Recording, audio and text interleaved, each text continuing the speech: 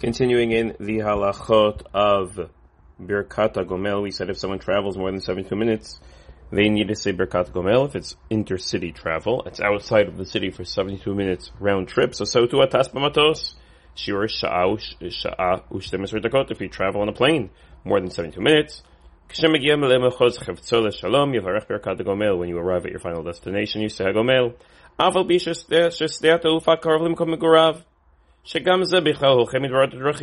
Even if you live near the airport, that's still considered to be as if you're traveling. Is a new form of travel that Chazal didn't anticipate, but nonetheless, if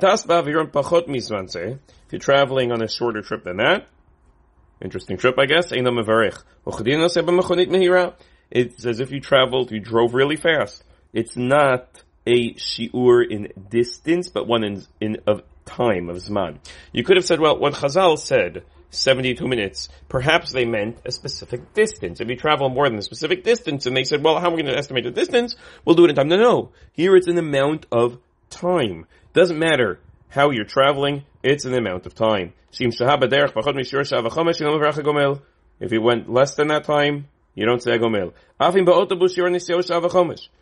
If I would have taken the bus, it would have taken me longer. Because I took my car, I got there faster. Because I flew, it took me faster. Doesn't matter. It's all about 72 minutes. If you're traveling back and forth on the plane in one day, and together it's 72 minutes, I guess each leg of the flight was about 36 minutes or so, then you need a gomel when you come back. This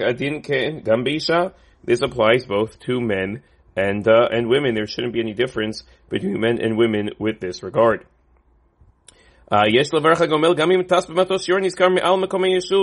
This is true even if you're flying above a populated area. And normally we say, when you're driving, it's intercity driving. It's out of the city, from outside of one city to another city, not within the city. So if I'm flying and I'm all within one city or connected cities, meaning there's no distance in between them, perhaps you might think that it's not required gomel. No, when you're flying, so you've left the city.